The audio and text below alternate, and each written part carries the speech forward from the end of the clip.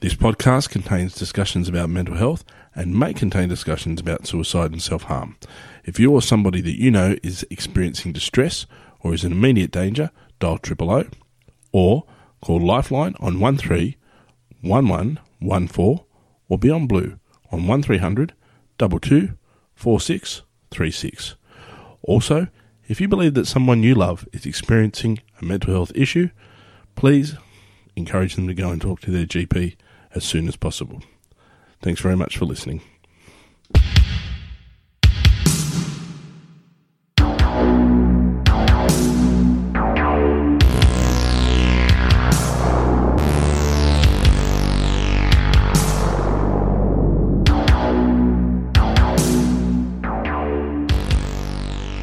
G'day folks, welcome to the How You Going Mate podcast. This is podcast number 2. And of course, my very special guest today is an old friend of mine who I went to school with and I've known for over 30 years.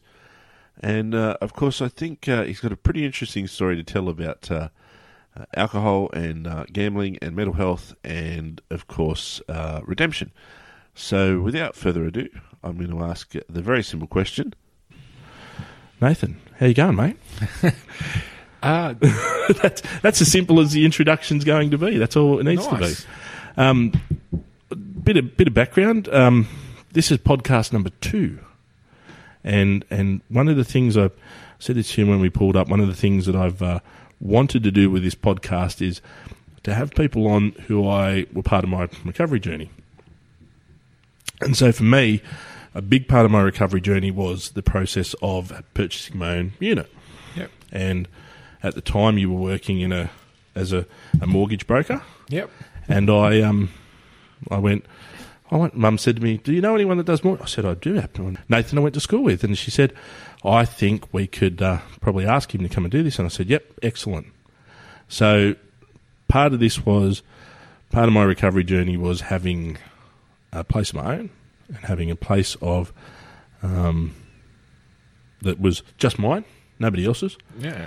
And that and gave me that sense of, and when they talk about recovery, that sense of empowerment, sense of identity. You know, this is mine. This is me. It's not that shared identity of someone else's place. I didn't move into someone else's space. We didn't, I didn't have to adapt to their stuff. That's my picture on the wall. That's my rug on the floor. That's my lounge. I chose them. 100%. It's taking back who you are. Cool.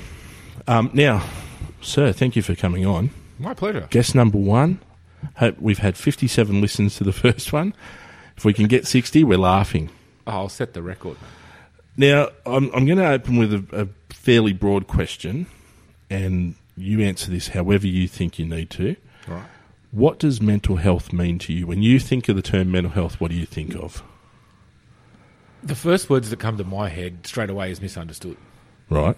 And for me, it was not, and I heard this in your first podcast, I didn't learn anything about mental health until I was 40.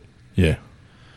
So I went through the first 4 decades of my life believing, as I was taught as a young guy, that A, men don't cry. Yep.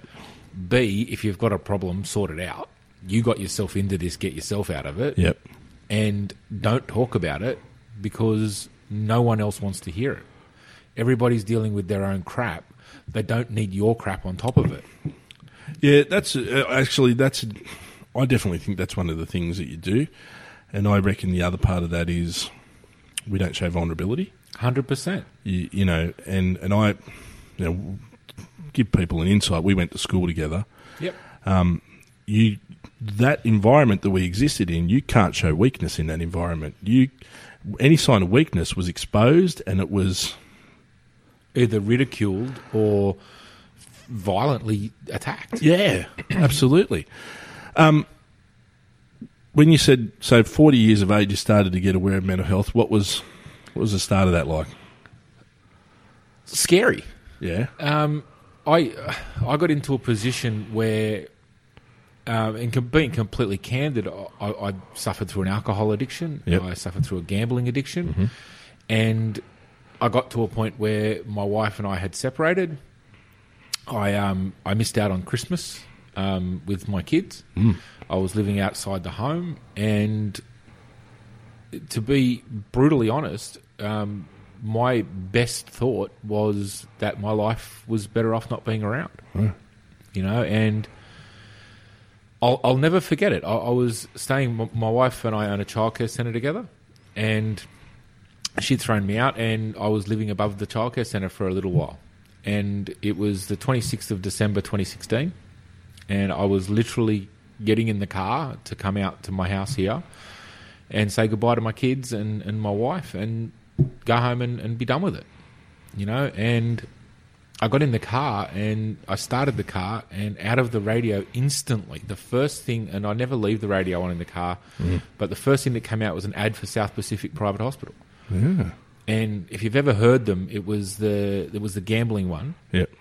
And it goes through a set of questions, you know, I've done X, Y, Z, but I don't have a problem. You know, I've made a fool of myself, but I don't have a problem. Yada, yada, yada. I remember that one, yeah. Yeah, and I heard that, and I was like, you know what? I'm going to take this choice, this chance, and do a 28-day, 29, whatever it is, stay at a rehab. And worst case, absolute worst case scenario, when I come out, I can do what I was intending. If I'm not changed and I'm not feeling any different than I am now. But I owe myself and my family one shot, you know, and I thought, and I still think that this is my last shot, you know, and that was 2 years and 6 months ago. I had to wait 3 month cooling off period. So it was March when I went in. And I honestly thought I'm going to walk in here, and you know I had multiple problems that I found out through that process. But I thought, you know, I'm the worst. You know, I was a liar, I was a thief, I was a cheat.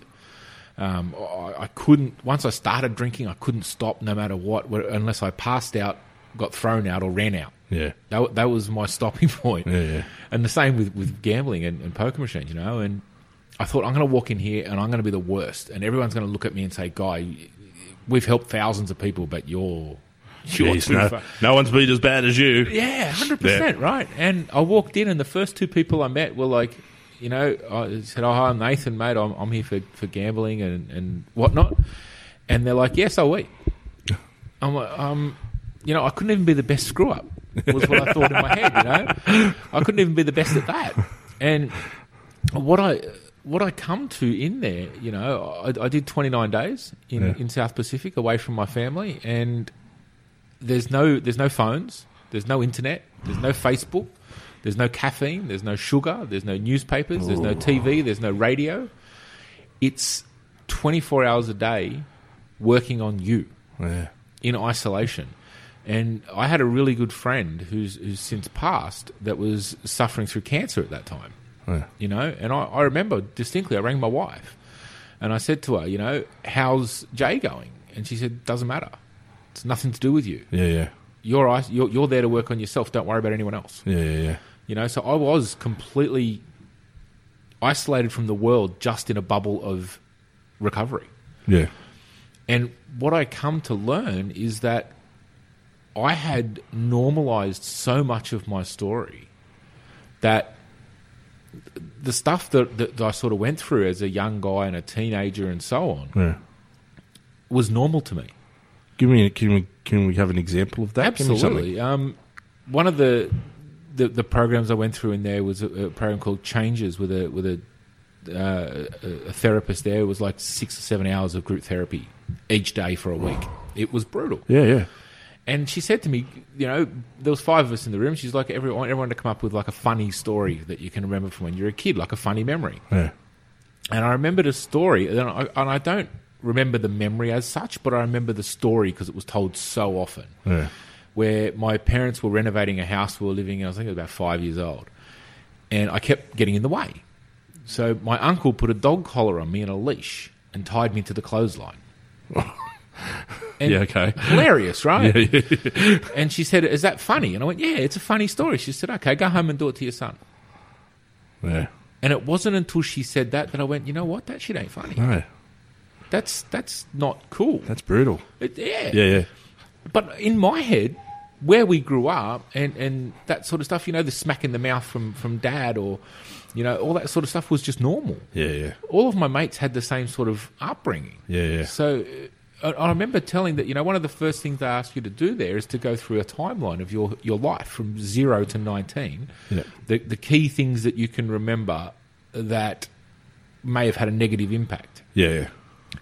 And I remember going through that with the group, that I was in. And a couple of people were crying. Yeah. And I was monotone. And one of the things that my therapist asked the group is, what is the main thing that you noticed about that whole story? Yeah, yeah. And to a T, every one of them said he sounded like he was telling someone else's story. Yeah, yeah. Like total disassociation. Yeah, right? yeah. And then other people were sharing their timelines and so on, and I was in tears. And I'm like, that's so much worse than mine. And they're like, no, it's just the same. Yeah, yeah, yeah. And that sort of flipped everything around for me. The stuff that are kind of little bits and pieces that I went through as a young guy, was just, I thought was just what happened. Mm. I never realised the impact that sort of stuff has. Mm. And since I've been out, I see a therapist weekly when I can. Mm. And we're working through some stuff. And what she sort of explained to me made a lot of sense, in stuff that's happened in my life. Mm. And the way she explained it to me was that when you sleep, your brain processes the day's activities. Mm. That's what they have that REM sleep, mm-hmm. processing what she calls into the vault. And when you have a traumatic experience, it blocks the processing of it, and it remains in your forememory, not in the vault. Mm. So that explained to me why I get triggered by things that make me feel bad when it's not really all that big of an issue. Yeah, yeah, yeah. Because it's the emotional memory that's associated to it, right? Mm. And it just made a lot of sense to me. Things that I thought I had dealt with and processed that just hadn't been. And as I go back to the start of that journey in rehab, just sitting there and you use the word vulnerability, and I love that. Mm. One of the things that my chief therapist or my primary therapist said to me in there, and two of them that really smacked me between the eyes, and he asked me the question of, what is the opposite of addiction? And straight away I said abstinence. And he's like, no, connection. Yeah. We introduced this concept recently, actually, yeah. Yeah, it's so cool. And I was like, how does that work? And he asked me, he said, when was the last time you gambled with your friends? And I was like, you don't gamble with your friends. They don't do it properly. Yeah. How often they don't do $5 hits. They only do 40-cent hits. And they can't gamble. They can't double up properly. Bloody amateurs. Exactly. Yeah. And, when you may go out and have drinks with your friends, but did you end the night alone? And invariably, yes. And we've had nights like that. 100%. You and I have had a couple of nights like that. Absolutely. Yeah. And he said, addiction survives in isolation. Yeah, yeah. So there was that shocking revelation for me that if I can stay connected with people, then the need for that addiction is going to dissipate. Yep. And that was mind-blowing. Connection, my big thing is animal behaviour and humans as animals, and how much of what we do is still connected to this primal stuff that exists within our body. Connection is our evolutionary superpower. Absolutely. I always say to people, we weren't the biggest animal, we weren't the strongest animal, we weren't the most vicious animal necessarily. We didn't have claws, we didn't have any of that stuff. But we had a brain and we formed groups. Absolutely. So maybe one of us against a crocodile wasn't going to work, but 8 of us against a crocodile, we're a chance. Yeah, absolutely. And then if we add a weapon into that and use our brains, they're there. It's a whole new ballgame. And the connection, for me, the connection thing is really important in terms of also isolation. Yeah. Because the first thing, as you say, when we gamble, we isolate ourselves, or we stop going and talking to people because we want to go and gamble instead, or we want to go and drink instead. I can't do that social activity because I have to feed this compulsion that I have over here. Absolutely. Yeah. And Look, depression and anxiety are the same for me anyway. Yeah. You know, they survive in isolation because I'm the most depressed person there ever was. I'm the most anxious person there ever was. No one can be as bad as me. No one's as bad as me. And if I tell them, they're going to think I'm a freak. Yep. And it comes back again. The other thing that he said to me is that there can be no connection without vulnerability. If you're not vulnerable to other humans, you can't fully connect with them. But it's the scariest place in the world. 100%. Scariest place in the world. 100%. And I honestly think that women do it a lot better than men. I feel like that there is that innate vulnerability among friends with women, and they tend to do it better and they get closer quicker. Yeah. Whereas the blokes, I think you said in the first podcast, you play a sport, you go in the sheds, you have a few beers, and you talk about other sports. No. You definitely don't talk about how bad you feel today. I couldn't think of a single time where I've gone and had a beer after a game of footy and sat around and talked about my feelings. No, you know? unless it was your feelings about the victory. Yeah. You know, then that's okay. Yeah. But never bad feelings. On a side note, when people got all up in arms about Trump and his locker room talk, I was like, no, that's what we do. That is what we do. Every man in the world's going, oh, that's terrible, but that's what happens. We have, we talk about which girls we're going to go after, or, well, as we said, how many drinks we're going to drink, or what we're going to, all that sort of stuff. And it's that, and I hear this word bandied around like toxic masculinity, and I don't really buy into that. I don't really know really what that is.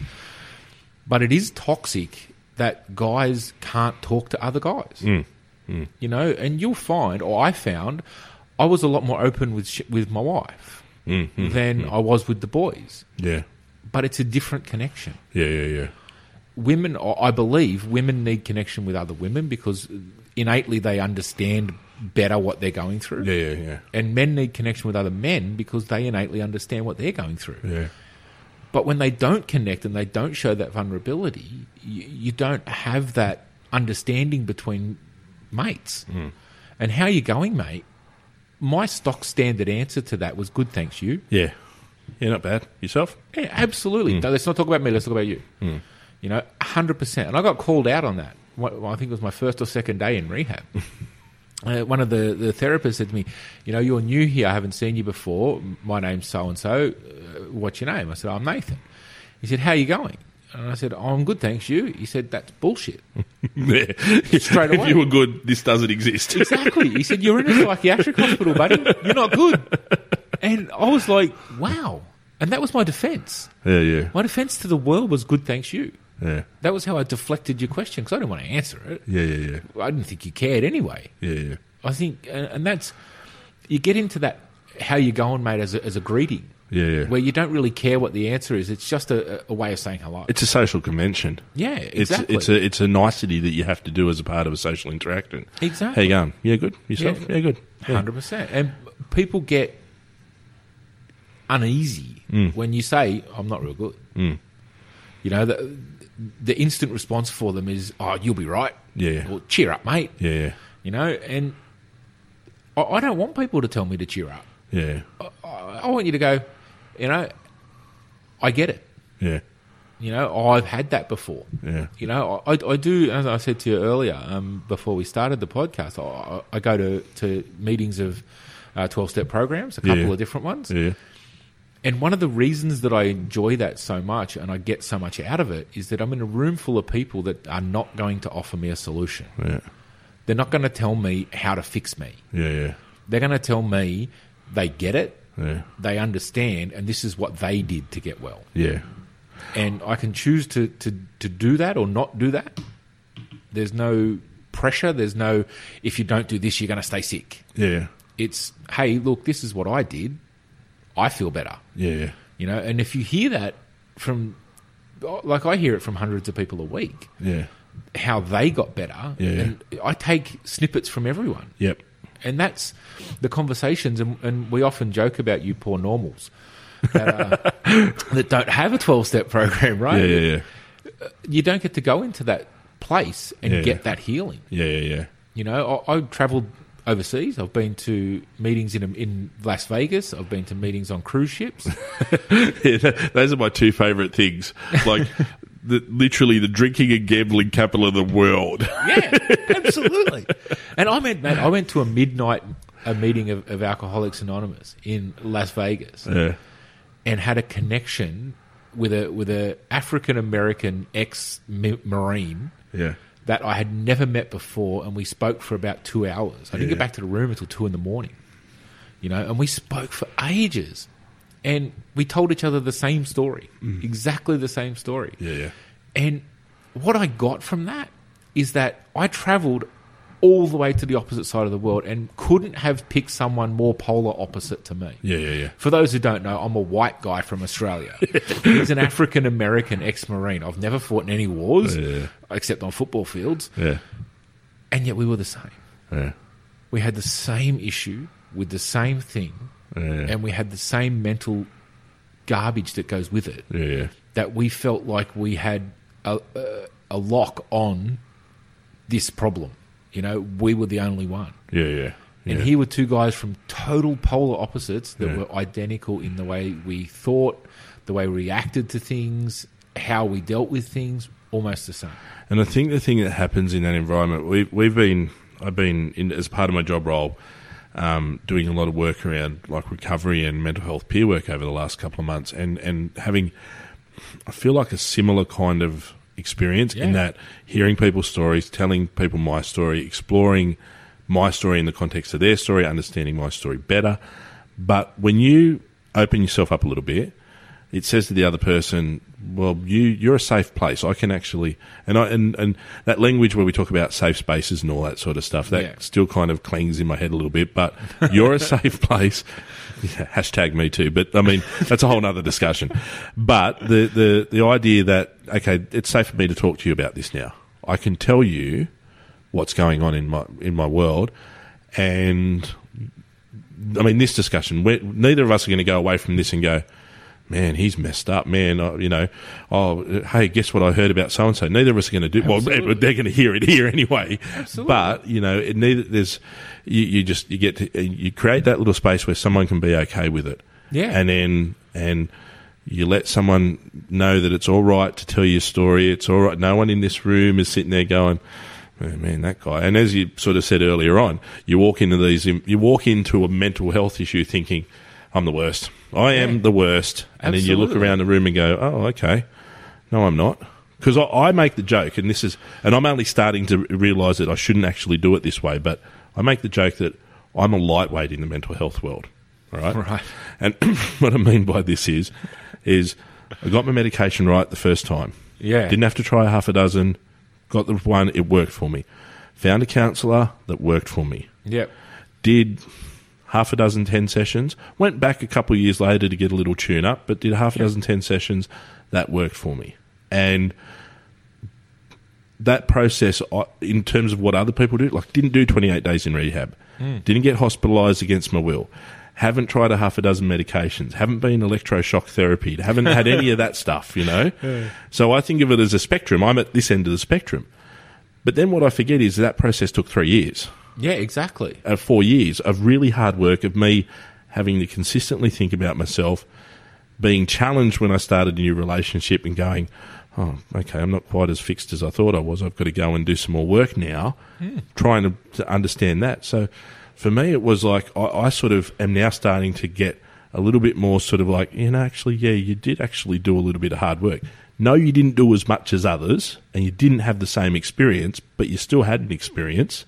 Yeah. And it was still intense, and you can still use that moving forward, give something to other people. Absolutely. And, like, I find from the people I've met through mental health, whether it be in addiction or not in addiction, the thing that stands out the most with all of them, and I haven't met an exception to this yet, is that they either maximise their problem, where they believe it's the worst in the world, or they minimise it because it's not significant enough to talk about. Yeah.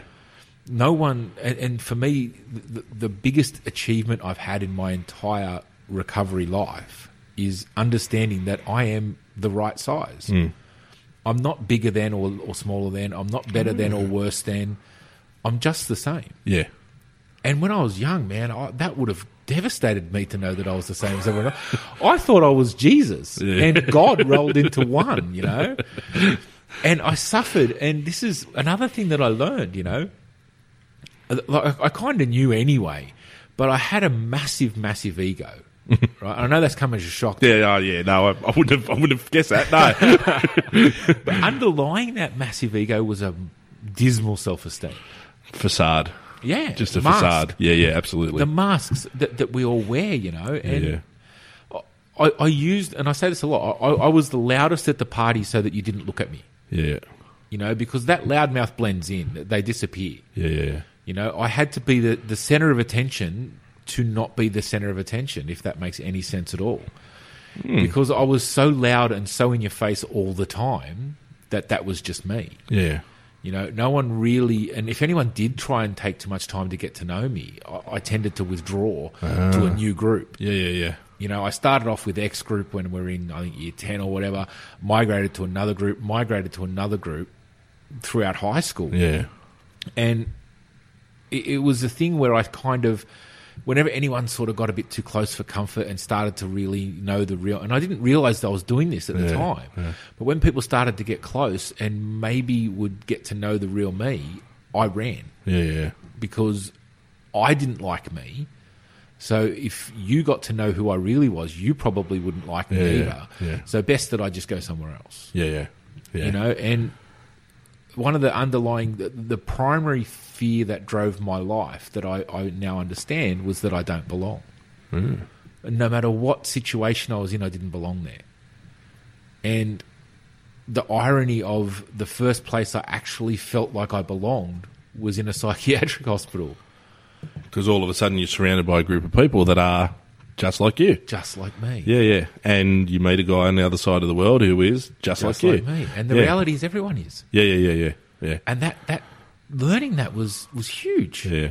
You know, everybody is messed up in their own way. Yeah. And we all think we're uniquely messed up in that way. And our stories, they have some parallels, they have some differences. Yeah. But the end result is there was a mental health issue that we have, for want of a better word, attacked or tried to work on. And it's still there, but we've got a better handle on it now. I think of it, my dad gave me this concept a while back of think of it in terms of injury. Yeah. And you know, my take on it is this: you take on a certain amount of trauma. Yeah. Right. And I probably a slightly different definition of trauma because people often think physical and sexual and things like that, abuse, but you know, emotional trauma, emotional damage, as you say, the things that you don't think of, i.e. being, you know, tied up to a clothesline. I had an uncle that used to chase us with riding crops. Yeah. You know, and smack us. And people are horrified. Like, I would never dream of smacking my child with a riding crop, but that's what it was. But I think of it as trauma that eventually just causes an injury. Yeah. And the injury's internal, so you can't see it. And you can't see it. And then, so what we do is we rehab the injury. Yes. You know, we work on the injury, we fix the injury. Now, you and I are both old footy players, and I'm sure you've got a bung knee or a bung shoulder or something. Yeah. We know now that we can't go back into that place that caused the injury. We're both in our 40s now. We can't go and play a game of rugby league or a game of rugby union now. We can't do that. We can't expose ourselves to that trauma, so we don't. That's something that we just go, that's over there. We're not going to go there. And to me, I always say to people, for me, I understand that part of my depression was created through my childhood. Mm-hmm. Different experience to you in that my father just wasn't there. Yeah. So I understand that it was created in my childhood. I talk about my marriage breakdown being a catalyst, being a thing that brought me down. You know, there are a set of circumstances that I will go through that I know will cause me to be back in that space. It's happened. It's happened once. I can do it. I know it could happen again. Funnily enough, I got married again, but I'm not going to divorce this one. But I look at it. So I look at it as we look after the injury. Yeah. We do what we need to do to take care of the injury. If we need to ice the injury, we ice the injury. If we need to rest the injury, we rest the injury. If we need to go back and see the doctor and get it looked at again, we go back and get it looked at again. Absolutely. And we try, if we can, to stay away from that set of circumstances. It's going to create that damage again. Oh, for sure. And, there's a whole lot of different ways to look at it, And Yeah. For me, it comes down to when X thing occurs, and X thing, whatever that is Yeah. going to occur. I need to have a set of tools in place Yep. that I can whip out of the tool belt to deal with that situation. Yep. And my history says that without that tool belt, my way of dealing with it was the old Aussie way Yep. of go and get smashed, Yep. Play poker machines, Yep. and drown it.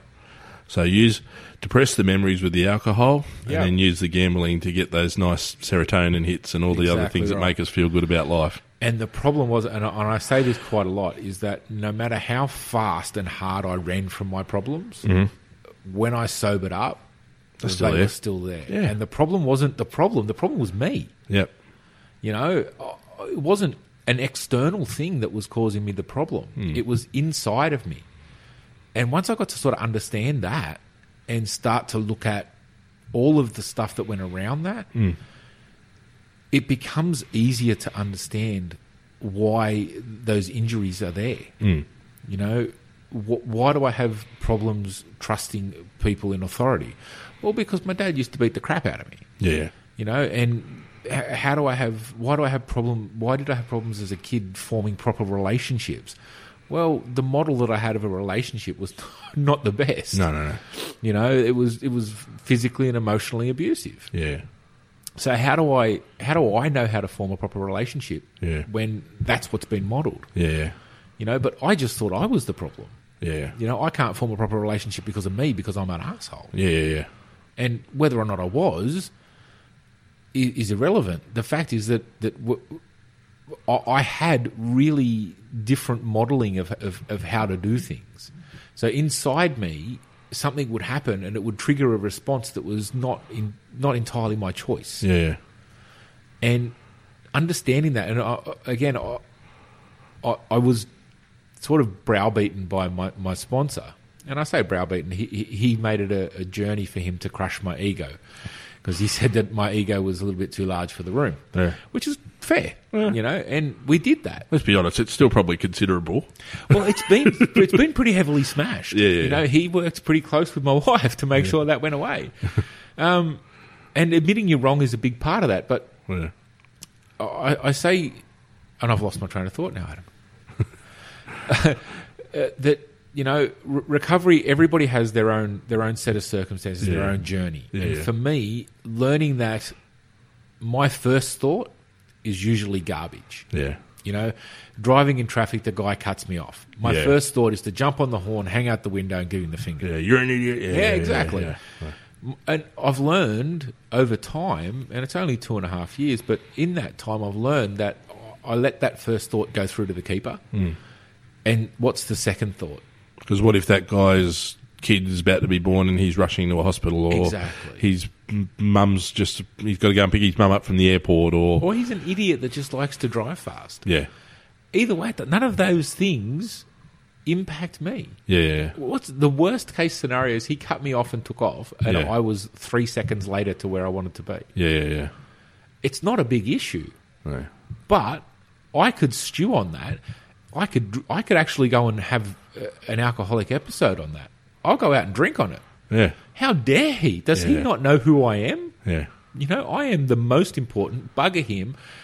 And I'll be that angry and that resentful that I have to go and find a feel-good now. Yeah.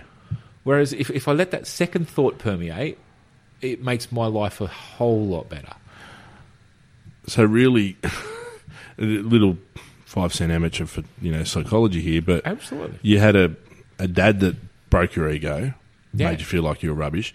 You built a certain character around you, and now anytime anyone challenged that, absolutely, it was also how dare you challenge me, but also the little boy inside you saying, hang on, someone's trying to break that ego again. Yeah, that dad's trying to break the ego. I'm not going to let you. 100%. You're going to get out of this. And I went into hourly fight or flight. Yeah.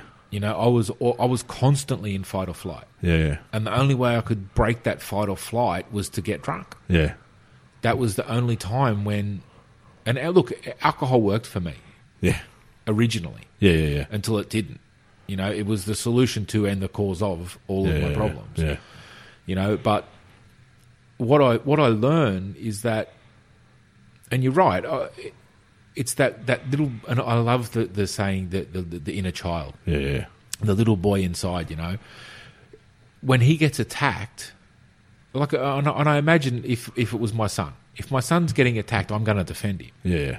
And that's what I used to do all the time. I defend this little boy inside me all the time from everyone. Yeah. You know, and I don't want you getting too close to him. Yeah. Because he's precious. You leave him alone. He's already been attacked enough. Yeah, you're not going to get to him again. 100%. Yeah, and what that did is it kept everyone at bay. Yeah. And it made me an isolated, angry man, living in a house with a wife and 3 children on my own. Yeah. You know, I was present physically, but mentally I was still on guard. Yeah. You know, and the relationship that I've got with my wife and my kids now is 1,000,000 times better. I'm open. I talk to them about who I am and what I've been through. Yeah. Not so much my girls, they're 6 and 8, but my older boy, who's nearly 13, or 13 next year, I talk to him about what I went through. He knows where Dad goes when I go out on a Monday night or a Friday night or whatever. You know, he knows I go to meetings and I do that, and I do that so that I'm a better person. Yeah. And he sees that I'm a better dad. Yeah.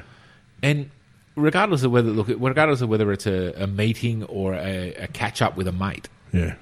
if you can go and have a connection with someone, Yep.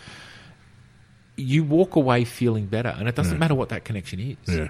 You know, I catch up with an old friend, you know, and I do that every Wednesday night, except in extreme circumstances. Yeah. You know, and I try and make sure that nothing comes in the way of that. Yeah. And we sit at Macca's for half an hour, and we have coffee, and we talk garbage. Yeah. We talk about our garbage, Yeah. our real garbage. You know, what's happening for you today? Not how was work and how much stuff did you sell or how many bloody graphs or whatever did you create. Yeah. I don't care. Yeah. You know, it's important to talk to people about sometimes, I guess, but I don't care. I want to know what's in your head. You know the question I hate more than any in the world, and I really, like I say this all the time, where you know, say we're at a party or we you know, having a get-together and someone goes, so what's happening with you? Yeah. And you go like, what do you want to hear? You don't want to hear this. You don't want to hear me talk about the podcast. You don't want to hear me talk about I just spent an hour and a half listening to another podcast that blew my mind because it's about mental health. Oh, you know, not much. Do you really care about my job? No, you don't. Like, you don't care. Exactly. I can tell you a story about a training thing that happened to me the other day, but you don't care about that. Like, you'll politely listen to me, but there's not going to be any connection there. No. The better conversation is, you know, like, how are you? What's happening right now in your life? What's the deep dark? Don't tell me I hate that superficial conversation. And they have their place. Oh, like, yeah. you're meeting someone for the first time. Yeah. You don't necessarily want to go into a conversation about depression and anxiety. Yeah. But if you're use the party example, if you're at a party, you're generally around friends. And if you're at a party with friends, like, I get sick of the crap conversations. Yeah. You know? Oh, I'm doing this at work. Don't care. Yeah. Like I said, I don't care. I'm not really interested. You're not really interested. I start talking. I'm a data analyst, mate. I start talking about data analytics. I see people's eyes glaze over and roll back in their head. You know? It's interesting to some people, but 99% of the people don't care. Yeah. You know? And unless you're in a meeting with a bunch of data analysts, I guess. But Yeah. I do. I genuinely want to know how you are.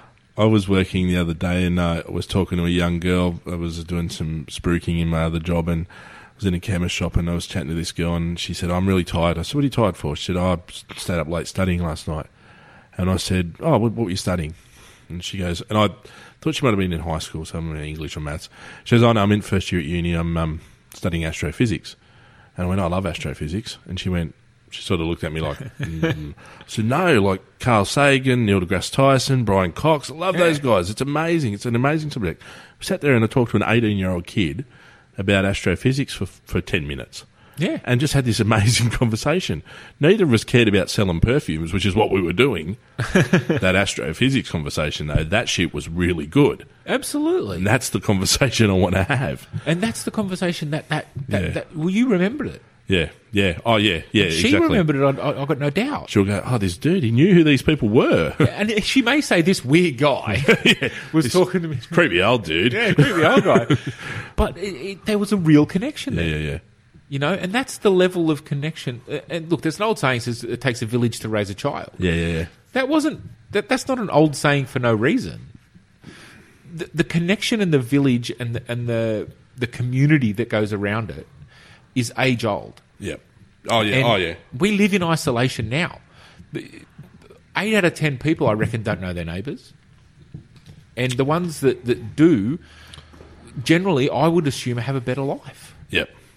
You know, in the old days when I was growing up, man, if I would ride my bike and I would disappear. And I understand there's the problem with predators and so on that kids can't do that. Well, I think that was there then. Oh, I agree 100%. There's just no social media to report on it. Well, yeah, we just didn't know about them. But I guess my point is that if I rode my bike up the road, right, Yeah. and I was misbehaving, by the time I got home, my dad knew Yeah, because the whole street knew each other. yeah. You know, you didn't want to muck up Yeah. because people were everywhere. They knew what you were doing. My wife at 43 still has people in her life that she refers to as Auntie and Uncle because absolutely. they were the people that lived next door, and that was Auntie Robin and Uncle Bill, or Auntie Yeah. Leslie and Uncle Buzzy, and 100%. those people were as important in her life as the mum, the dad. You know, I'm 100% with you. I think that level of disconnection is real. I think, Absolutely. and I always, I mean, weird theories about this. Not weird theories, but I look at human beings, and we talk about Homo sapiens, anatomically modern humans, right? Mm-hmm. And we've existed for about 150,000 years, and for about 149,700 of those, we lived in small communities. We lived in tribes. We lived in clans. We lived in families.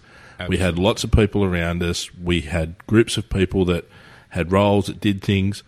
And then about 300 years ago, we had the Industrial Revolution. Yep. And all of a sudden, it all went. And everybody's separated. And we separated. And we live into. And there's so much research out there for, collective societies. South Korea, I heard this one yesterday. South Korea.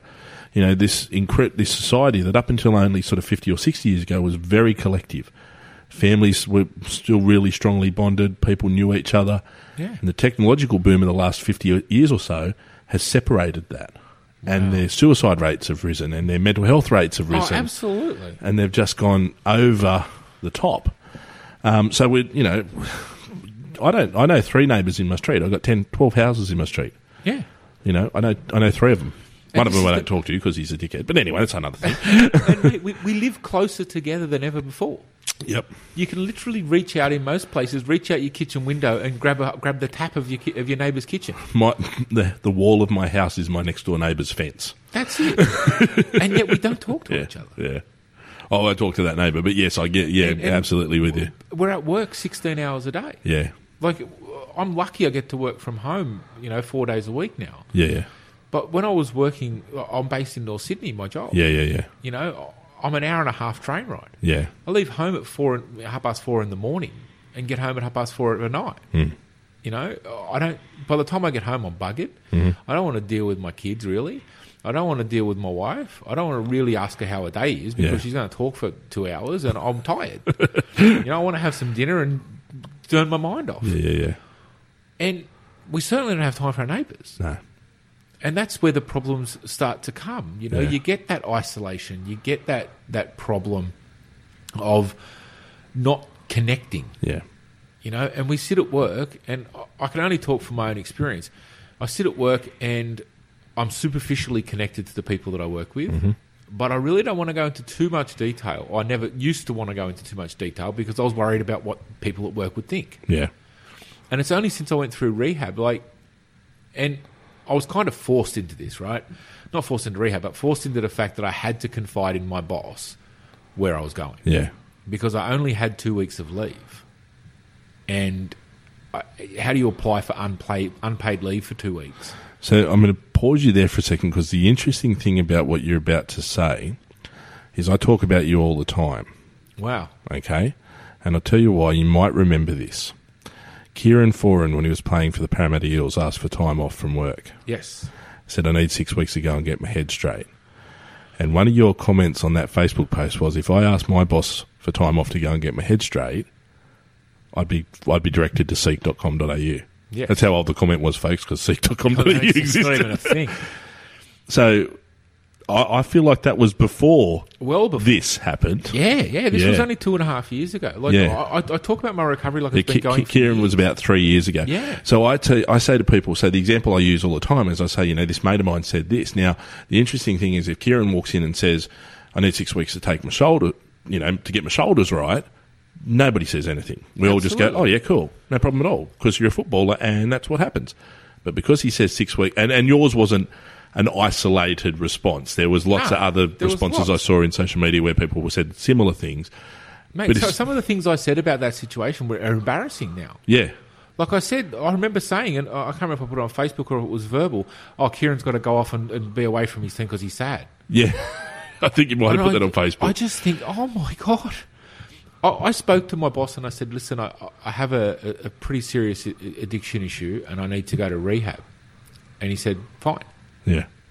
When I got out, one of the first things that they did while I was in rehab, they do a thing every day called an integrity pledge. Yeah.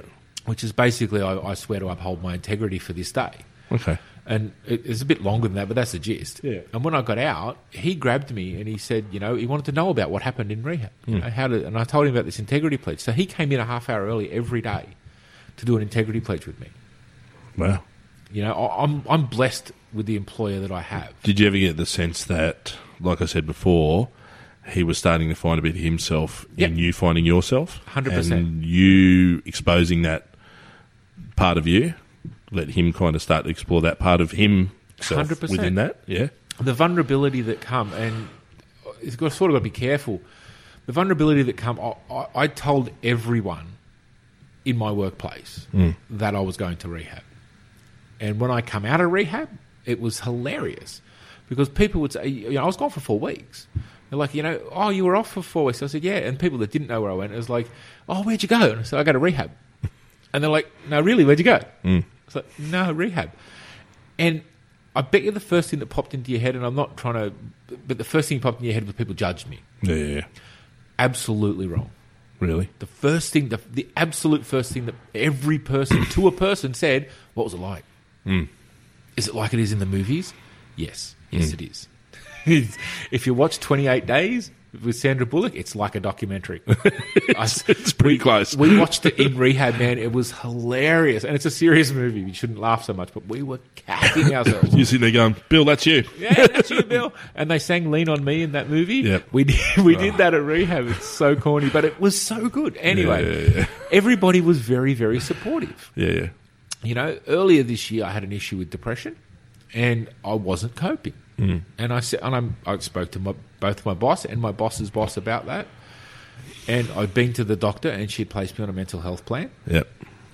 And I went to my first visit with the psychologist. Yep. And her recommendation was to sort of work from home for a bit. Go into the office maybe once a week and stay away because my issue was around, I was feeling very anxious with so many people and being away from my family for so long during the day and so on. And I mentioned that to my boss and he's done. Yeah. Work from home. We've got WebEx. You've got a laptop. Yeah. Do what you need to do. The nature of your work means you can do that now. You don't need to be here in a physical space. Absolutely. Yeah. And I still go in once a week to have a face-to-face visit with the people I work with. Yeah. And they were 100% supportive. And I don't know if this person that I work with will ever listen to this podcast. I hope she does. And I've spoken about her at length at AA meetings and GA meetings and so on. That's Alcoholics Anonymous and Gamblers Anonymous, for those that don't know.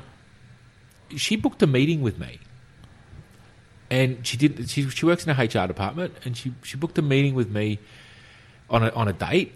And there was no subject for the meeting, and it was in the HR, what they call the HR room, which is coming from a corporate background, the HR room generally hiring and firing. Yep. It's that room with no windows so people can't see and so on. Yeah. So I turn up to this meeting, and she said, "Look, it's just a very quick meeting. I just wanted to congratulate you on 6 months clean." Nice. I tell people that story, and they're like, "She did what?" And I said to her, I nearly cried. I was like, I can't believe that, one, you would remember. Yeah. And that, two, you would do that. Like, and she was completely dumbfounded that I thought that was weird. She thought it was the most normal thing in the world to do. Yeah, well, I see both sides. Like, I actually think it's odd. Not odd not an odd thing to do. That's a nice thing to do. Absolutely. But, like, it's uncommon rather than odd. You're unexpected. You wouldn't expect someone to come and do that with you. Yeah. I was blown away. Yeah. And I tell people in the rooms that my experience with my employer, and I guarantee you that 50% of people don't believe me. And a tiny bit relieved because you didn't get fired. Exactly. So, I want to go back to December 26th, 2016. You turned up here. On the drive over, you've potentially made that decision. All right, I'm going to give this a shot. Yep. You walk in and you say to the wife and the kids, or the wife at least, this is what I'm going to do. Yep. What's the reaction? What makes you think this is going to work?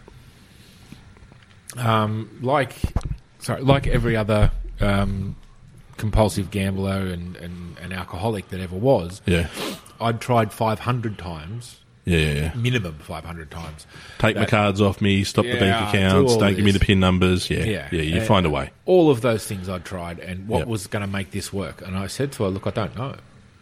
But we've been together, I think now, 96, 95 that we got together, so it's over 20 years. Yeah. At that time, it was around the 20-year mark, and I'm like, do we owe it to ourselves to give this a shot? I'm going to go anyway. Yeah. It's kind of up to you whether you're going to allow me back into the family or not. Yeah.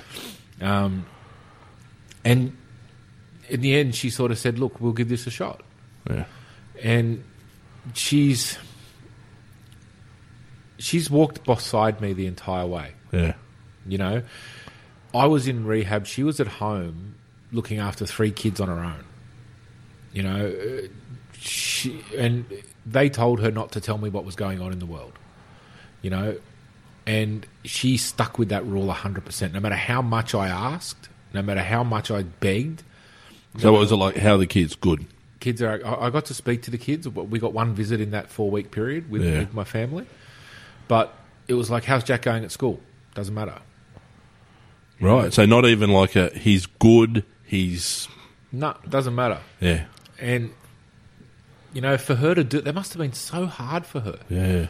And when I got out, I was broken enough to listen to suggestions. Yeah. And this is one of my taglines that I say almost every time I share at a meeting, that the program of recovery is suggested. Yep. Much the same as pulling the ripcord on a parachute is suggested. No one's going to force you to do it. You can go to the ground. It's a really good idea if you do. It's a really good idea. It's in your best interest. Exactly. And they told me do 90 meetings in 90 days. Right? Because it takes 3 months to retrain your brain into a cycle of I'm having a bad feeling, I'm going to go to a meeting, instead of I'm having a bad feeling, I'm going to go and get drunk and play poker machines. Yeah. Or I'm having a bad feeling, I'm going to call my sponsor. Whatever the case is. They told me, go to 90 meetings in 90 days, get a sponsor, and start working the 12 steps of recovery. And I remember sitting there thinking, I work full-time. My wife runs a business. I've got 3 kids who have sport and so on and whatever. How the hell am I going to do 90 meetings in 90 days? Yeah. And I spoke to my employer about it. I said, all right, well, why don't you come in at 6 o'clock in the morning, work until 3 or 4, whatever it is, and take a 2-hour lunch break every day to go to an AA meeting of a lunchtime in the city. Yeah. And I went to meetings of a night time as well. I went weekends. I suspect it's a kind of thing like, so you talked about cruise ships before. Never occurred to me there'd be AA, and they don't do GA, I don't think, but they do AA and NA, Narcotics Anonymous meetings on the cruise ship. Absolutely. And they have it in there like we went on a Itinerary. Carnival cruise, their Fun Ship program, which is Friends of Bill W. Correct. I can't remember what the NA one It's is. friends of the founder. I can't remember. Yeah, his name because either. Bill W. is the Alcoholics Anonymous founder. Yeah, him and Dr. Bob. Yeah, so it was like, but I suspect it's like most people would read that and have no idea what it is. Most people would probably walk past a building with an AA meeting in it and not know that there's one happening in there. 100%. Yeah, And look, as I said, I got all these suggestions, and I got out of rehab on a Sunday, and I went to a GA meeting on Monday night. yeah, And that first meeting, I found someone who, and they say find someone who has what you want, Yeah. right, to be your sponsor. okay. And when you're looking at it, in the old days, I would have thought that meant someone who had a nice car and Yeah. a house and blah, blah, blah. What this guy had that I didn't have was peace of mind and serenity. yeah, He was calm, he was comfortable in his skin, and he seemed to have serenity. yep, And I wanted that more than anything, man. My Yeah. head, for 20 odd years, my head was running so hard. Yeah. It slowed down when I was in rehab, but it was still pretty hectic. yeah, And I was compulsive. I was compulsive about meetings Yeah. when I first got out. In some meetings you get a coin every month, and it's just a recovery coin that says congratulations on another month sober, more or less. yeah, And I didn't get one for my 2 month, and I went to 3 meetings to find one till I got one. Yeah. Because I had to have it. yeah, I'm compulsive. I'm compulsive. Tim's our meter too, by the way. But this guy had what I so desperately wanted. yeah, The next Monday night, I said to him, "Would you sponsor me?" And I was more nervous doing that than I was asking my wife to marry me. yeah. It's like asking for a date. It was like being back in high school, man. Yeah. And doing it sober. Yeah. For God's sake, it was horrible. Normally I'd have a drink for this. Yeah, and my brain tells me, my brain goes into the worst case scenario for every scenario. Yeah, It never has. My mind just naturally does not go to the happy outcome.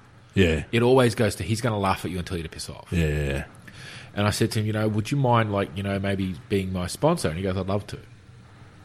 And I've worked with this guy now for 2.5 years, yeah, just on making myself better. yeah, And what I learned along the way is that, and it ties into the whole "how you going, mate" thing, is that he gets better by helping me get better. yeah, And I learned that because I now have 2 sponsees Yeah. that I work with.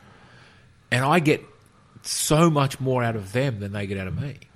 There's the Dalai Lama talks about selfish altruism.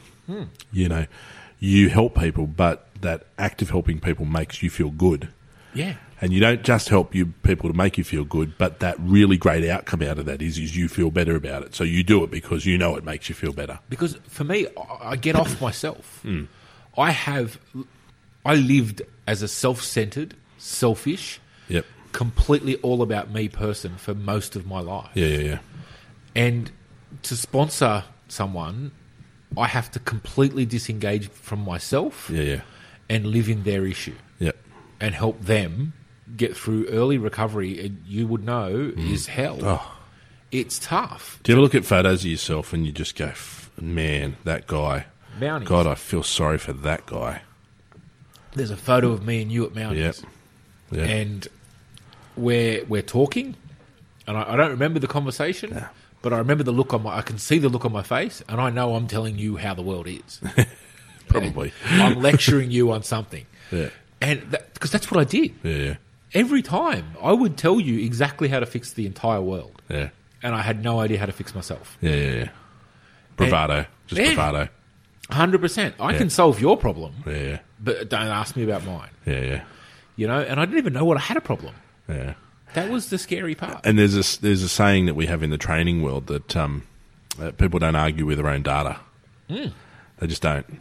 No. If you know it and you think it's right, you don't argue with it. It doesn't. And it takes a slap in the face to realise, and I say metaphorical slap in the face, Yeah. to realise that what you've been doing Yeah. for so long is wrong. Yeah. Well, not wrong, but probably not the best way of doing life. And probably perpetuating some of this stuff. So the kids are getting similar experiences, and they'll have their own traumas, and things will happen to them. Absolutely. Yeah. Dad being up for 2 days drinking in the Dad needing a case of beer to mow the lawn. Yeah. And I mean literally a case of beer to mow the lawn. And then finish the lawn and say to my wife, "Hey babe, we're out of beer. Yeah. We need to get more beer." The footy's on this afternoon. And I can't go. I will. If you want me to. But it's best that you do. And Yeah. I really want a 6-pack, but it's cheaper if you buy a whole case, and I only drink one. Yeah. I only drink one 6-pack. It's fine. Yeah. I'm not doing that. Yeah. Well, And that was my way of dealing with life, because I didn't know how to do life. Yeah. I was an emotional cripple. Yep. And I say this a lot. I was probably emotionally, when I went into rehab, I was probably emotionally around 12 or 13 years old. Yeah. That's where I had my first drink at 13. Yep. And I had my first drunk at 13. Yeah. I hear these people, and I love these stories. It's so lovely that they drank with their friends at the start, and they were so happy, and alcohol was good for them, and alcohol was good for me because I blacked out. Yeah. I never drank because I liked the taste of something. I never drank to be social. I drank to get drunk. Yeah. That was the whole purpose of drinking. It wasn't any sort of social environment. Yeah. And I know now that what I did was try and run from life. Yep. Because I was ill-equipped to deal with it. Yeah. And by doing that with my kids, I was putting them in the same situation and making them ill-equipped to deal with it. Yeah. Because I never had a male role model growing up. But my dad again he was a hard man. Yeah. I remember some of the things he'd say to me is, "If I ever catch you running away from a fight, I'll flog you and then send you back to fight it." Yeah. I'm like, okay, and mate, one of the best fights I ever saw was you. You were in that fight. I remember that day. It was horrible. We fought to a standstill. It was 45 minutes, and then the next day the two of you walked in and shook hands and hugged each other. So there was a beauty in that, and the beauty in that was there was a mutual respect there. Yes. Neither of you backed down, neither of you took a backward step, and ultimately, begrudgingly, you earned a respect for each other. Correct. And I understand respect through physicality, because there is an element of, we've been footy players growing up. Yeah. I get that part of the way you earn respect in that particular area is physical domination. So, absolutely. Yeah, it's there. It's happened. I get it. Look, I was petrified of and when I say petrified, that I was not a well-behaved child at school. No. But I was never worried about a teacher. No. I never had a fear for teachers. No. I was petrified of what my dad would do when I got home. Yeah. But it wasn't enough to keep me well-behaved. Yeah. I was petrified that he would find out I was drinking at 14. Yeah. But it wasn't enough to stop me drinking. Because this mask that you were building for yourself, this bravado that you were creating around yourself, that had to be out there, because you needed that shield 100%. to stop people seeing that, again, the frightened little boy. Correct. And what I've learned, though, is that respect through fear doesn't work. Yeah. Because eventually, at some point, the fear goes away. Yep. And that for me was about 19 when my father smashed my yard glass. Oh, no, I would have been older than that, because it was my yard glass from my 21st. I would have been 22. Yeah. And he smashed that over my head. And I proceeded to break both of his cheekbones and his nose. Right. So that fear was gone. Yeah. So now what? What relationship do I have with my father when the only relationship we had was fear-based and the fear's gone? How do you have a relationship? Yeah. And that was one thing that I always said, that I don't want to have that fear-based relationship with my kids. Yeah. And my wife will tell you, she was petrified of doing the wrong thing at school because of her father. Yeah. And not because she was scared. She was scared of disappointing him. Yeah. That was respect through whatever, but it wasn't respect through fear. She wasn't afraid of him physically. Yeah. She was upset by the fact that she would disappoint him. I had a similar relationship with Mum, which was I just wanted to make her proud of me. Exactly. And I still do. Exactly, right. And that has a relationship, because that doesn't go away. Yeah. The fact that you want to make your mum happy and proud of you is not something that's going to evaporate. Yeah. You know, it's a lasting relationship. Yeah. You know, and I was always afraid of upsetting my mum. And that relationship lasted right up until she died. Yeah.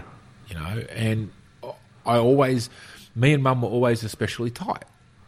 And that was because we had that relationship around that, you know. And the other side to that coin is that isolated my dad. And I look at this now, right? I had a situation in recovery, and look, one of the steps of the 12-step programs is to make amends to those you've wronged. Yeah. Unless doing so will harm them or others. Yeah. You know, so if somebody doesn't know something, is it in their best interest for you to tell them? Yeah. You got to sort of weigh that up. But my dad knew that I'd stolen off him. Yeah. You know, he was well aware of that. Yeah. And after all of the stuff that he had done to me, I had to go to get well in myself. Yeah. I had to go and make amends for that and keep my side of the street clean. I was talking about this before. Yeah. Keeping my side of the street clean. Yeah. And that's a tough conversation. Yeah. And I'm not looking for him to apologise. I'm not looking for him to say anything other than tell me how I can make it up to him. Yeah. Because as a human being, I had to first forgive myself for all the shit that I'd done. Yeah. And the shit that I'd put other people through. Yeah. And then I had to go and say, look, this is my part of our whole relationship breakup and breakdown and the crap that went on. This is my part of it. Yeah. How can I make it up to you? Even if I don't want to. Yeah. Because it's taking me away from that selfish person again. You know, and it was a tough thing to do. But I walked out of there feeling 5,000 times better than I have in a long, long time. What did he say? He ignored it altogether. Huh. No, don't worry about it. It was the weirdest conversation I've ever had in my life. I walked out. I did a lot of amends through this program, right? Oh, yeah, I can imagine. And the only one that Sharon demanded to come along and wait out the front was my dad, because he's a massive trigger for me. Yeah, and she said, I could see you walking out of there angry, resentful, and going straight to the pub. Yeah. So she came with me and she waited in the car. And she said she expected me to walk out of there furious, kick the door off its hinges and storm out, or walk out crying or whatever. And I walked out, I was totally and utterly perplexed. I have never been more confused in my life. Why? I said to him, this is what I've done. I'd like to make amends. I haven't had a drink. I think I was about 5-6 months clean at that time. I hadn't had a drink or gamble for this long. And he's like, oh, well, you know, so-and-so hasn't done that either. They haven't had a drink for a long time. Yeah. Oh, okay. But, okay, back to what I was saying. This is, you know, me coming to try and make it up. Oh, do you know that such and such is a schizophrenic? Okay. Not sure what that relevance is, but let's try and get back on track here. Yeah, different kind of mental issue, Dad. Okay, come back. And then there was something that, and I'll never forget what it was. There was a news thing on the TV, and this lady in some Asian country had driven away with the petrol hose still in the car. And that was being played on the news as I was getting through and he's like, oh, did you see that? Look at that. That's fine. I'm like, seriously? Yeah. It was total avoidance. It was like, if you could imagine me having a conversation with you, but you having a conversation with someone sitting over on your right-hand side. Yeah. My words were not matching your comeback to me in any way, shape or form. We're having two totally different conversations. Yeah. And I said to him at the end, like, the first thing I said, and I hadn't seen him for 3 years, you know, at this point. Yeah. I walked in and I sat down. I rang him first to tell him, I asked him if it was okay to come around. I walked in and I sat down and he said, how come the kids didn't come in? It was like I'd been there last week. So, okay. So I went through everything and I said, look, is there any way that I can make it up to you? And he just sort of brushed that away. Yeah. And I said, well, I'm going to go. And he said, all right, next time bring the kids in. Yeah. They're probably not going to be here next time, dude. Yeah. This is kind of it. Is your dad still... Yeah, he's still alive. Okay. I haven't seen him since that day. Yeah. So, what, in 3 years now? 2 years, or just over 2 years that I haven't... Any contact, No. And, look, there was a Facebook post that I put up and it was around mental health. Yeah. And it was a while ago. And he basically said on a public Facebook forum where my kids can see and so on, Yeah. if you stayed off the drugs, you'd be fine. Yeah. And I never had an issue like that, right? No. And I read that and I deleted it. I deleted his comment and I was just like, what is wrong with you? Yeah. At that point, I hadn't done my amends yet, and we hadn't spoken in 3 years. Yeah. They were the first words Yeah, that had passed between us. And Yeah. it was a public Facebook post. Yeah. I was like, hey, what's wrong with you? And I think something like that just confirms, like you go, yeah, nah, I'm doing the right thing. we're better off without you. Exactly. And look, I will say this, he has never done anything wrong by my kids. Yeah. He was always, really nice to them and respectful and all that sort of stuff. He's just not good for me. It's, again, 5 cent psychology. His little boy never got repaired. No. Because, we know that this stuff is... physical abuse that he went through. We know that it's perpetuated self... he's experienced it, and all he knows is how to do that with you, so that's all he does. So, he may not even know. No, he did I firmly believe, and my sponsor said this to me, and I wanted to punch him. Yeah. We were going through my resentment list, and it was massive, the resentment that I had against him. He said, you know what? Your dad did the best he could with the tools he had. Yeah. And That's all he knew. I said, how can you say that? Yeah. He did this and this and this and this and this, and he said, he didn't know no better. Yeah. So I don't blame my dad for the relationship we have. Yeah. I wear responsibility for it as well. Yeah. But I don't blame him for the stuff that he did as a parent either, because he just didn't know any better. And I reckon you and I have very similar experiences. Like, so I often talk about getting my male role models wherever I could. Yeah. I had a grandfather who I loved and adored. He was my idol. I had uncles that I took parts from. I had males in my life. So my mum worked in a garage for a period of time, and there was guys there that I took things from. But I often say to my kids, and I say to particularly the older one, like, I don't know how to do this. I didn't have an example necessarily growing up. Like, I mean, my dad was my dad. We kind of started to get back in contact around 15. We really cemented it at like 19 or 20. But I didn't have... Up until 15? You had no idea? I don't know what to do here. And I don't know how to do this job. I'm figuring this out as we go along. Yeah, and we'll figure it out together. Yeah. Right, and look, you had the grandfather, right? I latched on to my older brother. Yeah. And there was some news that come to him when he was about 18. Yeah. And he was adopted, and he found out at 18. Yeah. And his life changed dramatically. Yeah. He... Not that his place in the family changed, but mentally his place in the family changed. His sense of self completely absolutely. changes. Yeah. It was really... And I look back at it, and I understand. He's 8 years older than me, so I was 8. Yeah. I was 10. So I had no idea. To me, he was just my brother. Yeah. It didn't matter to me. He was my idol. Yeah. But now he doesn't feel like part of the family. Yeah. So he's disconnecting as well.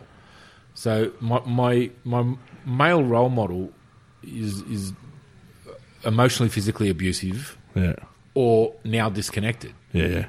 So I had no idea where to look. Yeah. And there's a guy that I'm really close with now who's been my friend since I was about 15, and he looked like he had his shit together when we were young. Yeah.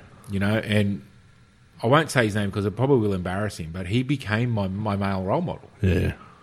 I tried to be like him. I reckon I know who it is. Yeah, I reckon you know who it is. Because everyone loves him. Yeah. There's not a person that doesn't like him. No, because he's an amazing human, and I wanted to be like him. I wanted to have the traits that he had. Unfortunately, what I couldn't see is that he had his own... everybody's got their own issues. Yeah. And I was trying to be like someone that was a mask. It was a mask that he was wearing for everyone as well.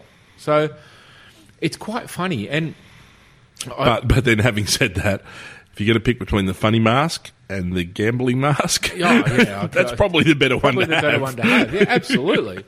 And it's no coincidence that me and him became distanced for quite a while because of my behaviour. Yeah. Something that I did. And we were distant for 5 years or so. And I'll tell you what's freaky. We got married in that time, not to each other, but we got married in that time. We got married on the same day. Yeah. Oh, And we weren't talking in any way, shape or form. So we had no communication to know that. And we did it on exactly the same day, in the same year. And it was crazy. But, you know, during the time that we were apart, that he wasn't in my life, I got worse. And I said to him, I'm really glad that we had that time apart, because if we were still mates in that time, we wouldn't be mates now, I don't think. Because I got a lot worse. You would have walked away at some point. Yeah, absolutely. We would have separated, and it would have been worse. It would have been a bigger blow up than it was. Yeah. You know, and I count myself quite lucky to have someone like that in my life today. You know, like you, man. We were sort of mates at high school, but I wouldn't say we were best mates. But then you sort of flash forward, and you mentioned it in the first podcast, right? That Friday night, you know, with Steve. That Friday night. Yep.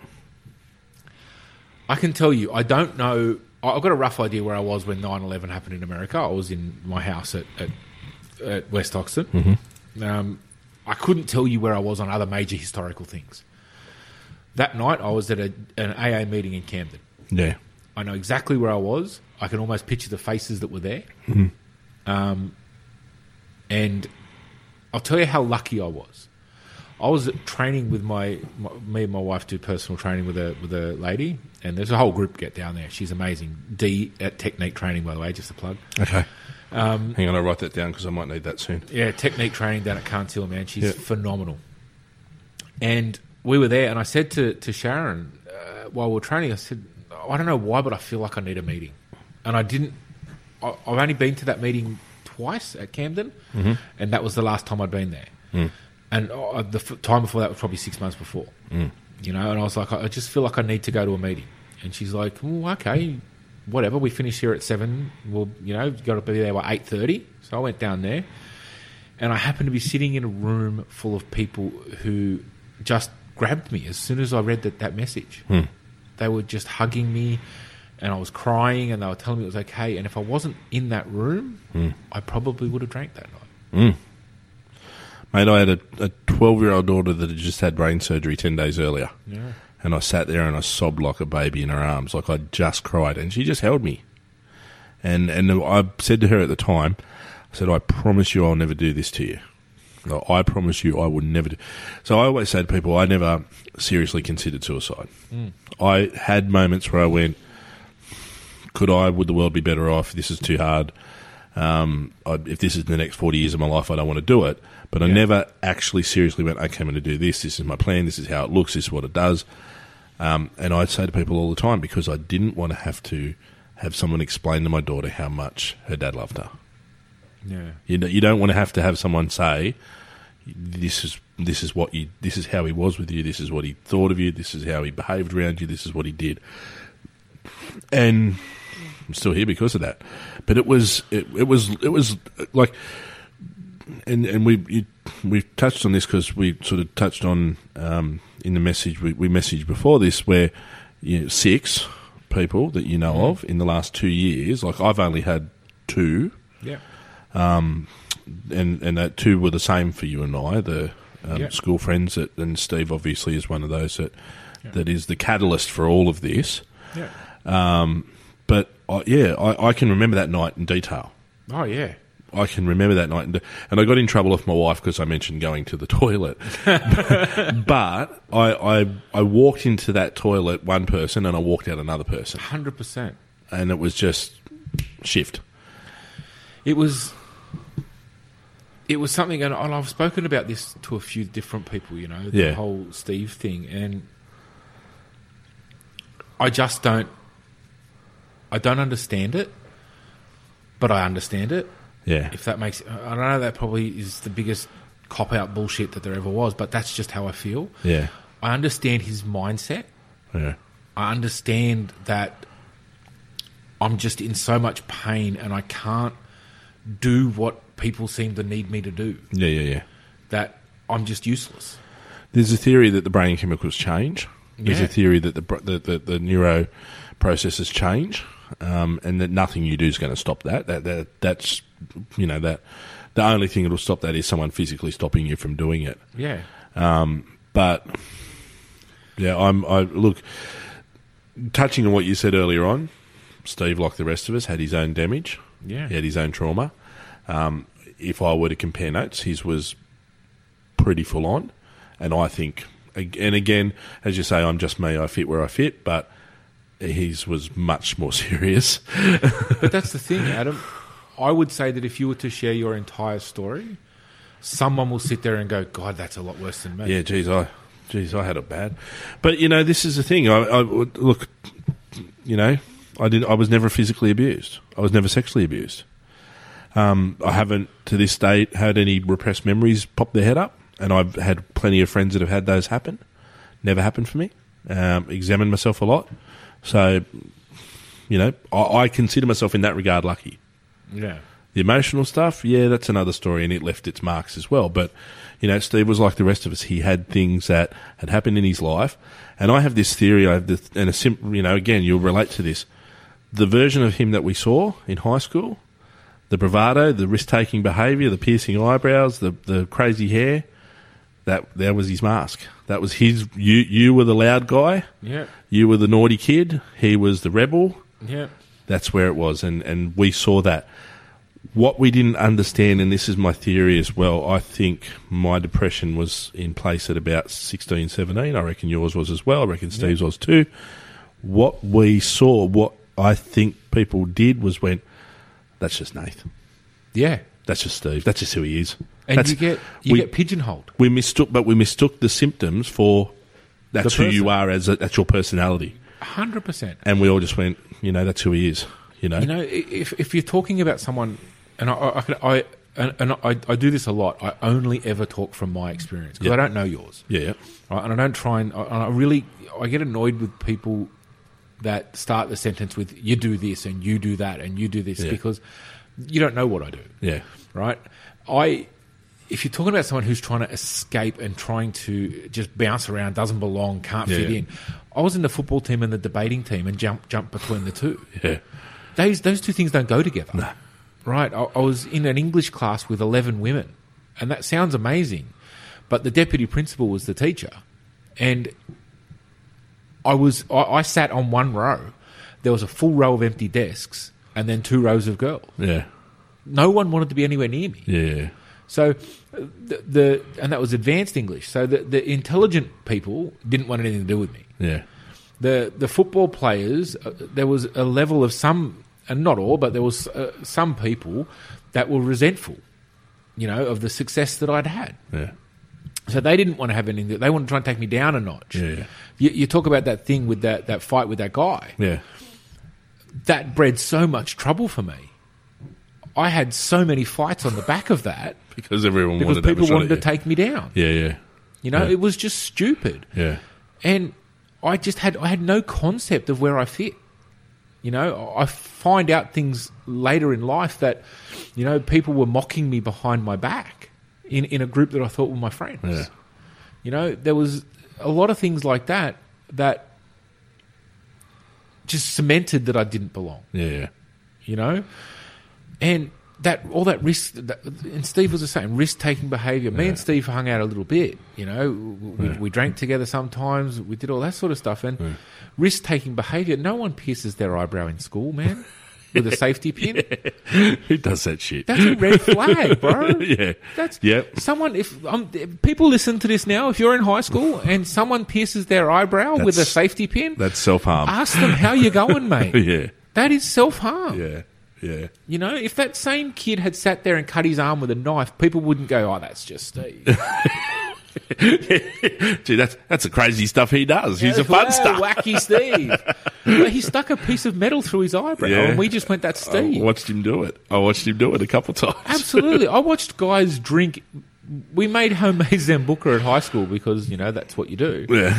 And I watched people drink that at lunchtime at high school and didn't think that's risky behaviour. That's just him. I can still remember a student. I've read. He'd have to be dead now. who went to his mum's place and took, I think, most of the Serapaks that were in a medicine cupboard. Came and sat in science, leaned back on the chair and collapsed. And they had to drag him out in an ambulance. Yeah. Yeah. But that's just him. That's just him. That's what he does. I'm pretty sure he didn't come back to school after that. And, you know, we ask the question, right? And we want people to ask that question. How you doing, mate? Yeah. But that's not enough, right? Because you ask that question, and like the kid that got dragged out of school, right? And I doubt that anyone followed that up. Yeah. I don't know what happened to that kid. As I said, I assume he's dead now. Assume, yeah, right. But and I don't know. That's quite possible. That was about 13, I think. We're about 13 at that stage. If one of the staff at your current job did that, yeah, what would you do? Yeah, I'd be asking how is she? Is she okay? What happened? Make a couple of calls. Yeah. Again, the same guy that I was talking to you about, who's was a role model for me when I was young. Yeah. Right? He had a staff member where he worked start and then finish pretty much straight away. Yeah. And was very mysterious about how it all happened. Yeah. Now, he followed it up. He rang. Yeah. Sent a text message. Sent an email. Yeah. When he got no responses, he sent another one. Just checking in, mate, because it was weird the way it all went down. Yeah. And he spoke to somebody else about that and said, look, is that, like, do I have a duty of care here? And the guy's like, no, just let it go. Yeah. But he didn't. You know, and I said to him, you might be, in all honesty, you might be the reason that kid didn't kill himself. Yeah. Because you never know. Random dude that knew him for 2 days chased him up and just made sure he was okay. Yeah. You know, it's easy for me to say, hey, Adam, how you going, mate? How you doing, mate? And you say, oh, I'm not doing all that well, blah, blah, blah. And, you know, like you rightly said, get some professional help. Let's do that, all that sort of stuff. If I don't then ask again, well, how do I know? And, you know, people often ask me what the next step is, and the truth of it is I haven't fully developed the idea. Because part of this is exploring that. Absolutely. And with a bunch of people who I respect, who I know what the journey is, who I respect their opinions. I've always said that the beginning of it is a first aid approach.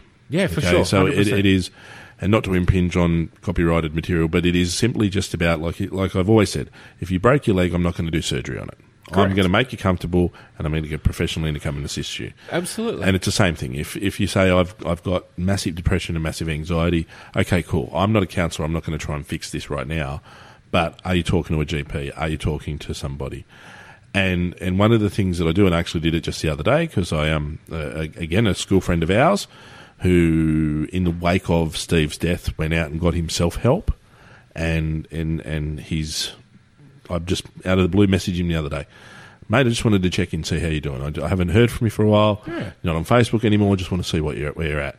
And he said, oh, mate, thanks so much for checking in. He goes, just, you know, his mum passed away earlier this year. Just sold mum's house. Just got rid of her staff. It's been pretty tough couple of months. Been back at the counsellor, so I'm working through it. But, you know, really appreciate you checking in. And part of it is the follow-up. It's 100%. Not about taking it on board, though. For me, it's not about, like, you don't have a response. So in response to what you say... You don't have to own my shit. And even with the duty of care where you talk about that kid, so I would say to you, the fact that he persisted as much as he did meant he probably went above and beyond what his duty of care level was, you know. Absolutely. You know, eventually if the kids responded and gone, mate, this is the reason why, thanks for touching base with me, I really appreciate it. Cool. You've got to draw a line, right? Yeah. But it's the how you go. And when we're saying this, how you going, mate, right? This is not a random stranger in the street who looks like they're having a bad day. No. These are people that you know and care about. Yeah. Right? So it's, Adam, how you going, mate? Yeah. You know, I'm not well, blah, blah, blah. So we go and get you some help. Yeah. Right? So you go and you see your GP. If I then go back to having the relationship exactly the same as it has been for 5 years, can't be. It's not going to work. You know? The next question is, how you going, mate? Yeah. You don't have to only ask once. Underpinning the how you go, mate message is it's almost the idea that you know what the answer is as well. So, you know, I talk to people about the fact that, you know, here are the signs of depression, you know, unhealthy coping mechanisms, gambling, drugs, isolation, all of these sorts of things. Yeah. But also, you know, I know that you've got this in your background, or I know that this life event has just happened. I know that there's things happening for you. So it's not even just, it's not like, like it is, I know what the answer is, I know what I want to hear. Yeah. And if the person says, as you said earlier on, Good, good thanks, mate, thanks. Yep. No, you're not. How's your mental health? Yeah. And I did the Lifeline suicide training last year, right? And when somebody says, oh, I just can't see the point anymore, right? Yeah. Are you thinking about suicide? Now, that's a really tough question to ask. Because it's like, that's super confronting. Like, what? Do you have a plan? And that's the first two questions. We want people to get comfortable with the idea of going, mate, I'm really worried about your mental health. Yeah. What's happening for you? And talk about confronting. Like rehab for 28 days, man. Yeah. I was in group therapy twice a day for an hour at a time. Yeah. And I realised, and I hope that other people take something away from this, is that I was so broken that I didn't have an option. I just had to throw everything out with the baby out with the bathwater and start over. Just had to go all in. To use a gambling parlance. I was all in because if I wasn't all in, I was all out. Yeah. And I went in, and the first thing they told me was trust the program. Yep. And work the process. Yeah. And I went, look, you guys, you're the experts. You know better than me. Yeah. And I did. And I was open and honest with at that time 5 people who were complete strangers to me. Yeah. And I'm still in contact with them today. Yep. 2.5 years later. Yep. I'm checking in on people. I've had 2 people from, there's usually there's a rotating around 50 people that are in there at a time. And 2 people that were in there at the same time as me have killed themselves in the last 2 years. Okay. So it's, and they said to us at the very start, one of the first lectures I went to, and the hard part, right, is that the first lecture I went to was the last one you went to. Yeah. Because it rotates through, right? You don't start with a class. Yeah. A class of 20. Hey, we all graduated. We're all clean. It just doesn't work that way. But he said, and the senior therapist said, look around the group at the 50 people in this room. Yep. 2 of you will make it. Yeah. 2 of you will stay sober and clean from this day forward. The other 48 will relapse. They may suicide. They may do all sorts of stuff. Yeah. But they won't stay sober from this day forward. Yeah. That's alarming. Yeah. That's scary as hell. Yeah. And so correct. So you're one of the 2? There's me and another guy. Yeah. I haven't kept contact with all 50 of them. But the ones that I have kept contact with, there's been issues. Yeah. And I don't know the answer to any addiction or any depression or any anxiety. I can answer my question. I can't answer yours. Yep. Right. For me, if I don't, and I know that this is going to be, especially coming from me, for the people that know me, I had to develop a relationship with a higher power. Mm-hmm. Now, what that is, I don't know. I know it's not a guy with a big beard sitting on a fluffy cloud playing a harp. Yep. I'm not sure what it is. Yep. But I had to understand that there was something greater than me, because gambling and alcohol was. I needed something greater than those 2 to control them, because I couldn't. And when I'm not, and I'll use these words very dangerously because people get offended by the GOD word, right? But whatever that is, if I'm not spiritually fit today and spiritually connected to what I call my universe, which is the people in it, the places that I'm at, and whatever power there is in the universe, I'm not a good person. And I will 100% back that up by the fact that I've had my wife Sharon say to me, right, you're behaving like an asshole. What's wrong with you? I said, I don't know. And she said to me, have you prayed today? I said, no. She said, well, would you piss off and get that sorted? Yeah. And I feel better. Yeah. Right? Even if... And prayer is such a thing that people get turned off instantly. I would not doubt right now there's people going, this guy's a quack. It's a period of mindfulness, it's quietness. 100%, thank you. Yeah. quiet peace of mind for me for about 5 or 10 minutes. It's meditative practice in Eastern philosophy. Exactly, it's the same right. thing. It's whatever you want to call it. I did meditation. I couldn't cope with meditation because I couldn't get my mind to stay quiet for that long. Yeah, man. Getting better at it now. I believe that you can meditate anywhere. Absolutely. So you can completely focus yourself and focus attention on something, and that's meditative. If you can use that Absolutely. to block out all the other things.